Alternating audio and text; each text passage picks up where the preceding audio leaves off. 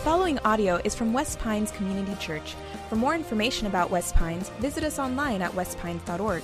You can join us live Sunday mornings at 9:45 or 11:30 a.m. in Pembroke Pines, Florida, or online at westpines.org. So many in the mountain climbing community would say the greatest cause of a climbing accident is not avalanches. It's not weather patterns changing very quickly or just the frigid cold. It's not falling through some hidden ice patch where there's a crevice beneath. But the most common cause of a climbing accident is complacency. It's an expert who knows better. They've done it a million times, but they let their guard down just a little bit, and it brings to some great accident. I want to tell you about a guy named John Long. He's a legendary mountain climber. Here's a picture of him and his climbing buddies. This is obviously, you can tell by those incredible clothes. This is from the 70s. And they have just set a world record climbing this mountain behind them, that rock face. That's called El Capitan. That's in Yosemite. And it's considered by many the hardest climb in the world because it's just a sheer rock face, just straight up. And they climbed that in one day. It had been climbed before, but they climbed it in one day. So let's take another look. Here's another look at the side of that mountain. And they climbed that, where it comes to a point in the middle, that's where they climbed up. And most people, they have to camp out like at least once or twice along the way in a tent, let their muscles rest, and they sleep there just on the side of that mountain just for the night, and then they keep climbing. I don't know if you've ever tried like going to a climbing gym or something like that. If you don't have specific climbing muscles built, like there are muscles like in your forearms and your back and your legs, they fatigue so quickly, and after it doesn't matter how strong you are, 20 or 30 minutes, maybe an hour, you just can't hold on to anything anymore because there's these certain muscles that you have to have. And they climbed that entire mountain face in one day. Now, if you're still not convinced that's an incredible feat, check out this next picture. That's what it's like to climb that right there. I'm nervous just looking at that picture, okay? I'm feeling a little uneasy. Okay, it's just straight up. You're holding on to these tiny little cracks on your way up. And so this guy, John Long, is a legend. He's written over 40 books. In fact, one of them is probably the bestseller, best climbing how-to book in the history of climbing. It's literally called How to Rock Climb. He literally wrote the book on how to climb. And he's famous for all of these incredibly dangerous exploits and all of these things, climbing without ropes, and all these crazy places all over the world, North Pole, the Alps, all these places everywhere that he's famous for climbing. And a couple years ago, it spread through the mountain climbing community that he had fallen.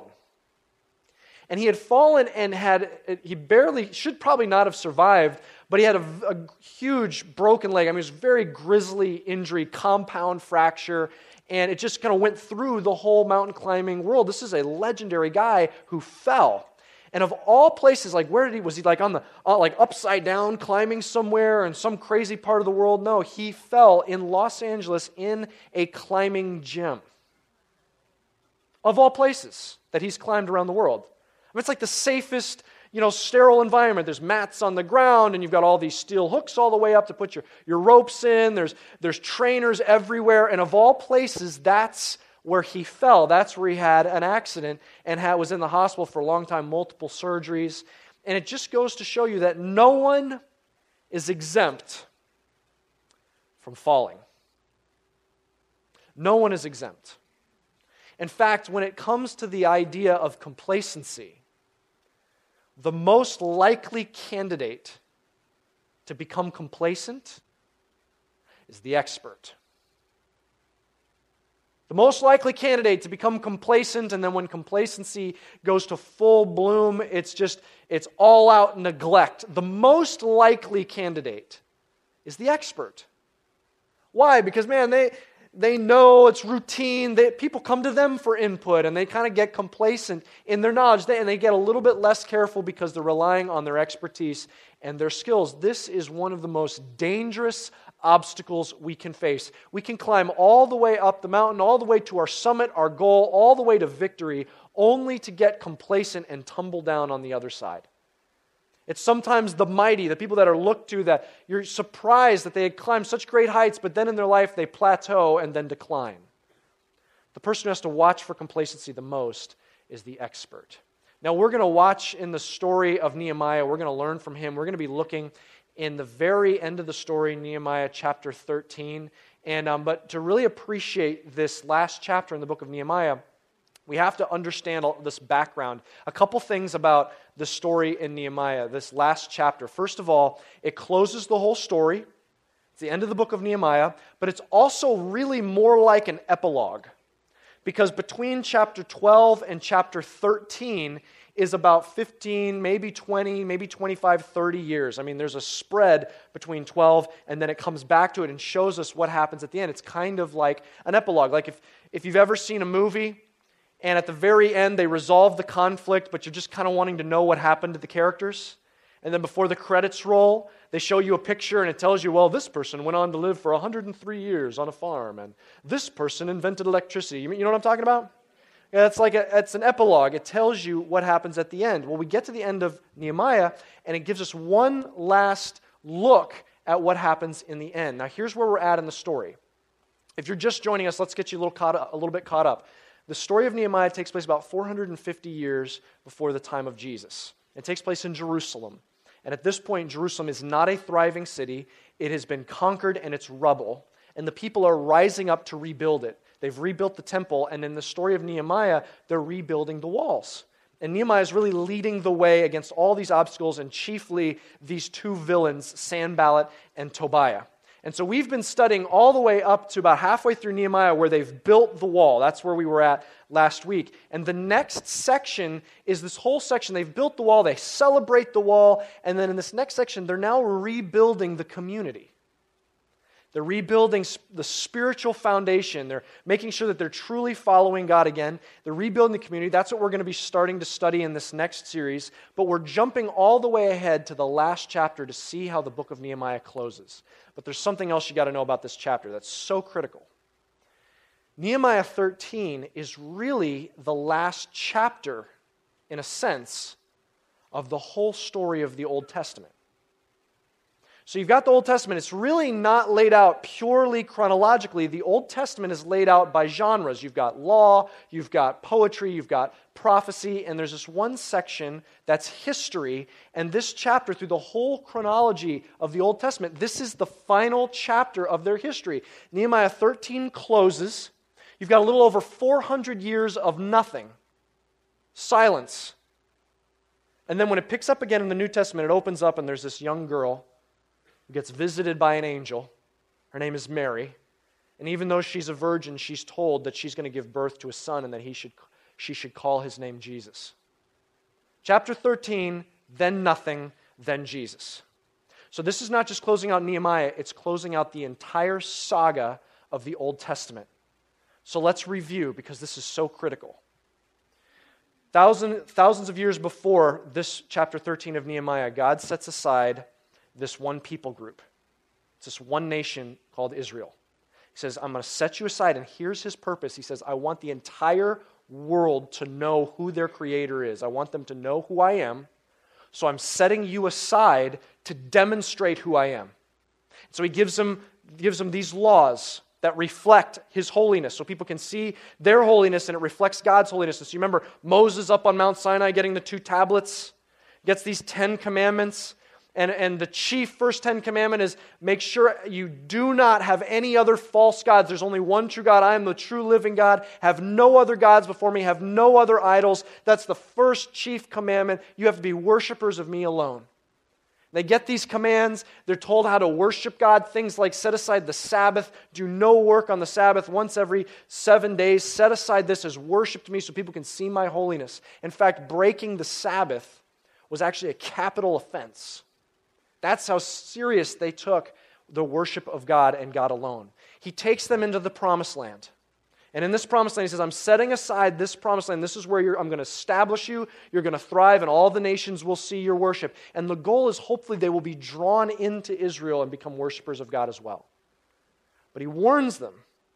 He says, be careful of the false gods in the cultures all around you. In fact, he tells them, he says, be careful not to intermarry with any of the cultures around you. Now, this is so critical to get this. What he's talking about, this is not an interracial marriage situation that he's talking about. He's talking about an interspiritual marriage. He's saying, man, if there's someone else there and their family worships idols, don't blend them with your family, because then your kids will be caught between the one true living God and these idols. He's saying, be careful of this interspiritual marriage. It's not an interracial thing. In fact, for an example, he says, don't marry any of the Moabites because they're idol worshipers. And you see this one woman who's a Moabite. She's from Moab. Her name is Ruth. But she wants to become part of Israel. She wants to worship God. And so she's brought in, and the scripture praises this marriage she has with this Jewish man. In fact, she becomes the great-grandmother of King David himself, which puts her as an ancestor of Jesus Christ. So what he's warning against is be careful of spiritual intermarriage. The whole hope of the world is based on what's going to come out of this people group that he's setting aside. So what's the story? How does this play out? They go into the promised land. That first generation, okay, they've got the law. I mean, that first generation, they stay true to God, right? No idols in that first generation. No, they fall into idolatry immediately. God's trying to punish. He wants to draw them back to himself, so he sends in another army that defeats them in battle and then puts this oppression over them and these taxes, and they cry out to God, please. They repent to God, and he sends a deliverer, and he frees them from that. They get their freedom, and then they pass that information on to their next generation. Okay, they learned their lesson, right? Immediately, the next generation falls into idolatry. Once again, someone defeats them, and they oppress them, and then they're taxing them, and they call out, and they repent, and then God frees them again, and then the next generation, they're going to get it, right? And over and over and over, every single generation breaks their covenant with God and falls into worshiping false, fake idols and other gods. Eventually, they asked for kings, and these kings are supposed to be, okay, we'll have a king, and he'll lead us towards God. And you get to one of the first kings, a guy named Solomon. And you see in these kings, each of the kings lead them into idolatry. And Solomon, did he marry a wife that was an idol worshiper? No, he married hundreds of wives that were idol worshipers. To the point that he had hundreds of wives, he had to build false temples to false gods there in Jerusalem. And it spirals down from there. And the kings continue to lead them. You just keep going, generation, hundreds of years, king after king after king, leading them deeper into idolatry until you get one king who's so wicked, he actually drags idols into God's temple itself. And finally, after all of God's patience and all of his mercy for generation and all of his grace, warning them with prophets, finally a prophet comes who warns them. God is finished. He's not just going to defeat you in battle. He's going to allow you to be conquered. This is what Jeremiah said in chapter 25. A prophet came and said this to them. Therefore, thus says the Lord of hosts, because you have not obeyed my words, behold, I will send for all the tribes of the north, declares the Lord, and for Nebuchadnezzar, the king of Babylon, my servant, and I will bring them against this land and its inhabitants and against all these surrounding nations, and I will devote them to destruction and make them a horror, a hissing, and an everlasting desolation. He warns them ahead of time. He says, this is what I'm going to do. I'm going to send Nebuchadnezzar, the Babylonians. They're going to come in, and they're not just going to defeat you in battle and tax you and oppress you. They're going to conquer you. Your cities will be rubble, and he's going to take you back into exile. He's going to actually remove you from the promised land. He goes on to say this. He gives Jeremiah this potent, terrifying metaphor for what he's about to do. Look at what this says. Thus says the Lord, the God of Israel. He said to me, take from my hand this cup of the wine of wrath, and make all the nations to whom I send you drink it. They shall drink and stagger and be crazed because of the sword that I am sending among them. So I took the cup from the Lord's hand and made all the nations to whom the Lord sent me drink it. Jerusalem and the cities of Judah, its kings and officials, to make them a desolation and a waste, a hissing and a curse, as at this day. God says, I'm going to even give you a picture of what's coming. He says, Jeremiah, take this cup. He says, this cup is a cup of my wrath. I've poured my wrath into this cup, and make them drink down my wrath and experience it to that degree. What a terrifying picture of a cup of wrath. The promised land is empty. It's rubble. God's people are in Babylon, a conquered people. And it looks like the whole story's ended. Looks like that's all. That was it. He's done. But then the Persians, they conquered the Babylonians, and all of a sudden a Persian king, he sends some Jewish people back. So some Jewish people living again in the promised land and in the rubble. And then all of a sudden a guy named Ezra goes back and they actually rebuild the temple. And then Nehemiah is sent back from the Persians, and he doesn't just continue rebuilding, he rebuilds the wall, and then the wall is finished, and it looks like, wow, okay, they're there, and now they're rebuilding the rest of the city, and now they're establishing, and they're starting to worship God again, and they reestablish this spiritual community. And we see right as you get to the very, very end of the Old Testament, you see what a powerful moment of redemption. It looked like all was lost, like he was done with those people, because generation after generation after generation, they had fallen away, and they had followed idols. But at that very end, you see this redemption. Man, something's happening again. Man, don't you love redemption stories? We love stories like that. We love those movies that it's just painful all the way to the end, and then the end makes it all better. You know, we love those type of movies. My wife and I, Rebecca and I, are introducing our daughter to Disney movies. And so the first movie that Rebecca wanted to show Scarlett was Cinderella, classic. And so I'm like, well, Cinderella, I mean, all right, I guess I'll watch. I feel like I'm a dude, but, I'll watch Cinderella, okay? It's for my daughter.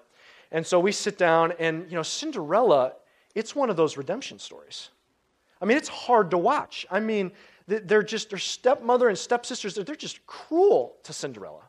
And she goes to the ball, and she's got, the glass slippers, and then she leaves one, and then you have this glimmer of hope. Well, maybe the prince will find her with the glass slipper, but then when the duke comes to the door, they lock Cinderella all the way up into the tower, and you're like, she's never going to get to try on the shoe. And then the mice are trying to get the key all the way up to the top.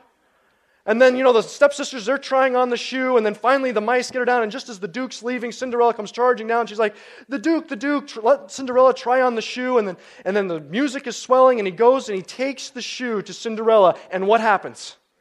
The stepmother trips the guy, it crashes and splinters all to the ground, and when all hope is lost, the music swells, and Cinderella's like, but I have the other shoe. And goes rushing in, okay? And at this point, Scarlett has left the room about 20 minutes ago. I'm leaning in on my seat. And Rebecca looks over, she's like, are you crying? And I'm like, no, I'm not crying. What's happening here? Okay, we love our redemption stories, okay? They draw us in. Okay, now this story here with Nehemiah, this is not just a redemption of like a bad season, okay, a bad season of life. It's not just dealing with one bad lifetime. Man, this is a season, this is generations. This is a saga that finds its redemption after hundreds and hundreds of years. This is after generations and judges and kings and battles and successes and failures and all of a sudden you have this redemption after maybe 1,500 to 2,500 years in the making. You have this redemption. It ends in chapter 12. They've rebuilt the spiritual community, and then we get chapter 13, the epilogue. Let's see what happens. Chapter 13, verse 4. Now, before this, Eliashib the priest, who was appointed over the chambers of the house of our God, who was related to Tobiah, prepared for Tobiah a large chamber where they had previously put the grain offerings, the frankincense, the vessels, and the tithes of grain, wine, and oil, which were given by commandment to the Levites, singers, and gatekeepers, and the contributions for the priests. And while this was taking place, I was not in Jerusalem, for in the 32nd year of Artaxerxes, king of Babylon, I went to the king, and after some time I asked leave of the king and came to Jerusalem, and then I discovered the evil that Eliashib had done for Tobiah, preparing for him a chamber in the courts of the house of God. All right, this is the epilogue. Okay, Nehemiah sets it up. He's like, okay, remember when he first stood before the king and said, hey, can I go to Jerusalem and help rebuild it? The king's first question was, when will you be back? And we find out from this that he stayed in Jerusalem for 12 years. And about the 12th year, he returns. And sometime later, man, this might be 10 years later. I mean, he just got back to the king after 12 years. It's not going to be next month. 10 years, maybe 15 years, he returns. He's coming back to Jerusalem. So this is easily 20, 25, 30 years from when they actually had rebuilt the wall. He's now coming back and seeing the state of Jerusalem. Some estimate that Nehemiah at this point might be in his mid to late 60s. And he shows up and he comes to the temple, and here's what he finds. The high priest, a guy named Eliashib, and this is a guy that you read about throughout Nehemiah. He was there building the wall with Nehemiah. His sons are priests. This is like the spiritual royalty of the day in Jerusalem. And Eliashib had pulled out these chambers where they stored all the offerings to God. It goes on to tell us that this is actually also part of the contributions that support all the people that work in the temple. And it goes on to tell us that they had to leave the temple because there's no food for them, and they had to go back to their farms and farm so that they could even support their families, so that now the temple's in disrepair. And he did all that because he let Tobiah move in. Who's Tobiah? He's one of the rivals, the arch enemies we've been reading about in this entire book. He's moved out the offerings to God and allows Tobiah to make it his home. In other words, the offerings that were to God are removed. So Tobiah turns God's house into his house. And why was he allowed to do this? Because Eliashib is related to Tobiah. After all this time, this high priest lets his family intermarry with this enemy of God and this enemy of Israel. Okay, look what happens. Look what Nehemiah does. This is verse 8. And I was very angry. Yeah, I bet. I threw all the household furniture of Tobiah out of the chamber, and then I gave orders, and they cleansed the chambers, and I brought back there the vessels of the house of God with the grain offering and the frankincense. Do you hear what that says? 65-year-old Nehemiah, you know what he does? He kicks open the door of Tobiah and he starts picking up his furniture and throws it out. Opens up Tobiah's closet, grabs his clothes, dumps it outside the chamber. He starts taking pictures and wings it out the door. He's throwing everything out. He cleans out the entire thing personally. He says, clean this up. Cleanse it. He fumigates the place. He wants no scent of Tobiah left in that place. Look what happens next. That's not the only thing he found when he returned to Jerusalem. Jump down to verse 15. In those days I saw in Judah people treading wine presses on the Sabbath and bringing in heaps of grain and loading them on donkeys, and also wine, grapes, figs, and all kinds of loads, which they brought into Jerusalem on the Sabbath day. And I warned them on the day when they sold food. Tyrians also, who lived in the city, brought in fish and all kinds of goods and sold them on the Sabbath to the people of Judah in Jerusalem itself. Then I confronted the nobles of Judah and said to them, now watch what he says to them. What is this evil thing you are doing, profaning the Sabbath day? Did not your fathers act in this way? And did not our God bring all this disaster on us and on this city? Now you are bringing more wrath on Israel by profaning the Sabbath. Do you hear what he's saying? He's saying, you're breaking the Sabbath? Are you kidding me? You were the ones who picked up the rubble and put it into a wall. Do you know how we got that rubble? By doing what you're doing. It's like, how of all people you saw the destruction, you saw it laid waste. What is wrong with you? How could you possibly now go back to that since you've seen the damage of breaking the laws of God. He's incensed. But that's not all. Jump down to verse 23. In those days also I saw the Jews who had married women of Ashdod, Ammon, and Moab. And half of their children spoke the language of Ashdod, and they could not speak the language of Judah, but only the language of each people. And I confronted them, and cursed them, and beat some of them, and pulled out their hair. And I made them take an oath in the name of God, saying, you shall not give your daughters to their sons, or take their daughters for your sons or for yourselves. Did not Solomon, king of Israel, sin on account of such women? Among the many nations there was no king like him, and he was beloved by his God. And God made him king over all Israel. Nevertheless, foreign women made even him to sin. Shall we then listen to you and do all this great evil and act treacherously against our God and marrying foreign women? Now again, this is not an interracial issue. This is an interspiritual issue. He says, from the beginning, you were warned the damage it's going to do to your families and to what God has called us to be if we're blending our families together with people who worship the true God with people who worship idols. He said, look at your children. He says, your children can't even speak the language of Judah. Again, that's not an ethnicity issue. What that issue is in this time in history, if they don't know the language of Judah, they can't study the law. He's saying, look, how could you do this? We've seen what this does. Solomon did this. We saw that torpedoed Israel. Look what else he finds. Notice, it's interesting. Did you notice that he got violent? Cursed people? He beat them up. Okay, he pulled out their hair, which is kind of weird. Okay, get over here, get out of here. Okay, he gets violent, and the Scripture's not necessarily condoning that. If you're getting ideas in your mind,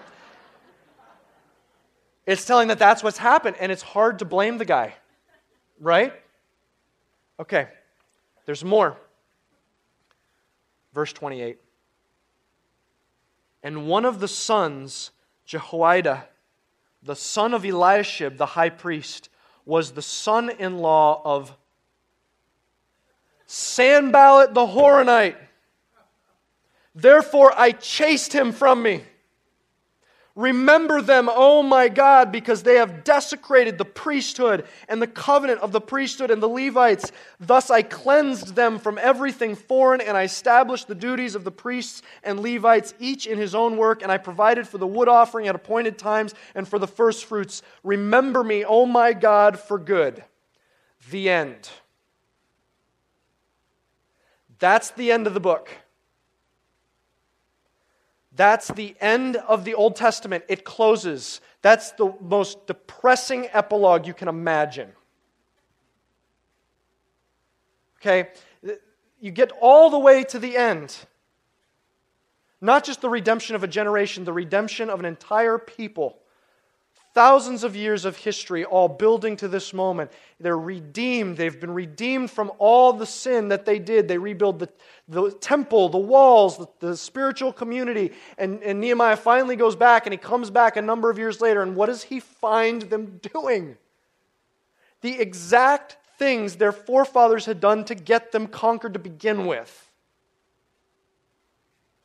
You end Nehemiah and you end the Old Testament on a really depressing, hopeless note. Is it even possible for God's people to follow Him? Because not a single generation has got it right. Not one. And you know what's the saddest of all in this whole story? Is you see who brought it on Israel and who Nehemiah pegs as the key problem? The high priests. The priesthood. They're actually decided to marry Sanballat and Tobiah's families. The ones who cursed and plotted and planned to do violence to stop the building of the wall. So here's what we walk away, and one of the things we learn from this is when it comes to complacency, the greatest candidate for complacency are the experts. You know that guy John Long I told you about who climbed all those incredible things and then fell in a climbing gym? Do you know what led to him falling? He had forgot to finish tying the knot on his harness. Step one that they teach every single beginner before they ever get on a wall ever. He's written the book about it, and he forgot to finish tying his knot, and he fell and almost died. The greatest candidate for complacency is experts. In fact, here's kind of how it works itself out. Starts with expertise. You know, I've got this. Man, now people are coming to me for input. I teach this stuff. I write the book about this stuff. I've got it. It's now routine. It's now second nature, which makes me a little complacent. Now I don't think through it. I'm not as careful. I'm not as watchful. And then that eventually makes me apathetic. Nah, I don't care about that stuff. I actually think it. I don't just fall into it. I actually think it. Nah, that's for beginners. I don't need that stuff. I'm past all that. I've reached this place where I don't really need it anymore. And apathy will bring full-blown neglect. This is how whatever the expertise is in any field, the mighty fall because they become the experts. They think they have the secret sauce. They think they've got to the tenure. They've reached this place that they believe they will always be there, and they get complacent, and then they get apathetic, and then they neglect, and they plateau, and then they decline. What's the expertise that you feel like you have?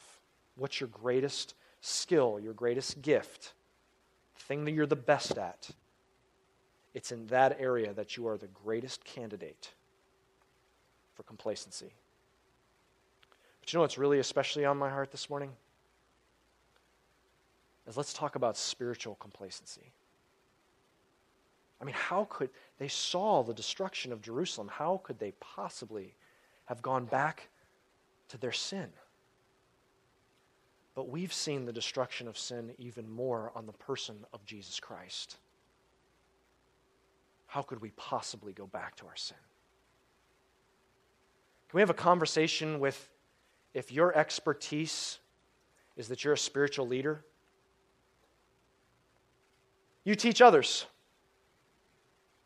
you lead ministry teams, you're a community group leader, you have friends that come to you for spiritual advice. You've been in leadership before. You've been on a church leadership team, or you've been on an elder team, or you've been a teacher of Bible studies, or you've served on a deacon board, or a trustee team, or a board of directors. You're a spiritual leader. Can we just stop for a second? Can we all lean in if that's where you're at? Because you're the greatest candidate for spiritual complacency. So can we just have a moment of brokenness and kind of lean in for a second and ask ourselves some tough questions? Man, have I slipped into the idea of, I've got this. I've got my routine that I do, and that's why I'm so healthy spiritually. Man, that's why I put on ministry. I'm not the recipient of it. I help others. I don't receive help. I give instruction. I give instruction. I don't receive instruction. I mean, can I take a moment and say, when was the last time I allowed someone to speak into a blind spot, a spiritual blind spot in my life, and I was broken and humbled and didn't make excuses. I didn't spiritually rationalize it. I wasn't arrogant and self-righteous back or prideful. I just received it knowing I am a broken person before God. When was the last time I came into the community of Christians and instead of saying, let me analyze and critique and see if they did it right, I leaned forward and said, God, I need you to speak through this no matter what it is in my life today. When was the last time I opened the Bible, instead of taking more nuggets of information and piling that in of things I'm learning, instead I read it, waiting for the Holy Spirit to show me how I need to grow in the Lord on the edge of my seat, broken before God? When was the last time I wept before God because of my sin? Because today I still fall so far short of the glory of God. Christian, do you know that if God had mercy on you and judged you today and said, I'm going to erase everything up to except this day, what you've lived so far this morning, I will just judge you on that. Do you know that you've already done enough today to deserve an eternity in hell? And that you and I are desperate to go before Jesus Christ and say, I need you today just like I need you before. Soften my heart. I go back to my first love. God, please do not let me slip into complacency or apathy. And some of us need to repent and say, God, I've slowed down. I've not fought against sin as hard as I once did, but I run after you like a racer running for the finish line, urging forward. It doesn't matter what season of life, what age, I'm running after you because I am never done until I'm greeted by you and you whisper in my ear, well done, good and faithful servant. Christian, spiritual leader, do you realize you are the greatest candidate for complacency? And we've not just seen the desolation of a city. We've seen the desolation of the Son of God. How could we ever return to the sin that we once knew? Do you know what Jesus did? He said, I'm starting a new covenant. You know, we get to the end of Nehemiah, and you know what we learn?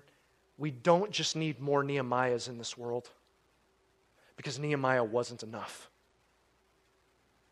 We close the book on the Old Testament, and what we need is something greater, because it's hopeless without him. And it opens up to one greater than Nehemiah, who went into the temple and he cleaned it out, tipped over tables. And when he saw the broken and the lost and the sinful, what did he do? Did he exact violence on them? Did he curse them and beat them and pull out their hair? No, he allowed them to do violence to him. And they cursed him. And they beat him. And they pulled out his hair. And they ran him out of the city and they nailed him to a cross. And you know what he was doing? He told us exactly what he was doing, because the night before all that happened, he brought his disciples around him and he poured a cup. And he said, all of you drink of this because it's a new covenant. You need to drink the cup. And the Lord handed them a cup. And they drank the cup. He says, this symbolizes my blood that was shed. And he broke the bread. And he says, this symbolizes my broken body. Something new is starting today. He was starting a new covenant where no longer are we judged by God from the outside in. No, Jesus is going to pay the price for our sins, and he's going to change us from the inside out. He's doing something new. And he goes out into the garden that night before he's arrested, and he cries out to God, sweating droplets of blood. He says, God, would you take this cup from me? And you know what cup he was talking about? The cup of wrath that he would drink down to the dregs for you and for me that we deserved. Christian leader, seasoned Christian, longtime Christian, today is a day for brokenness. And to return to Jesus saying, I need you just as much today as I did yesterday. And to repent and confess our complacency.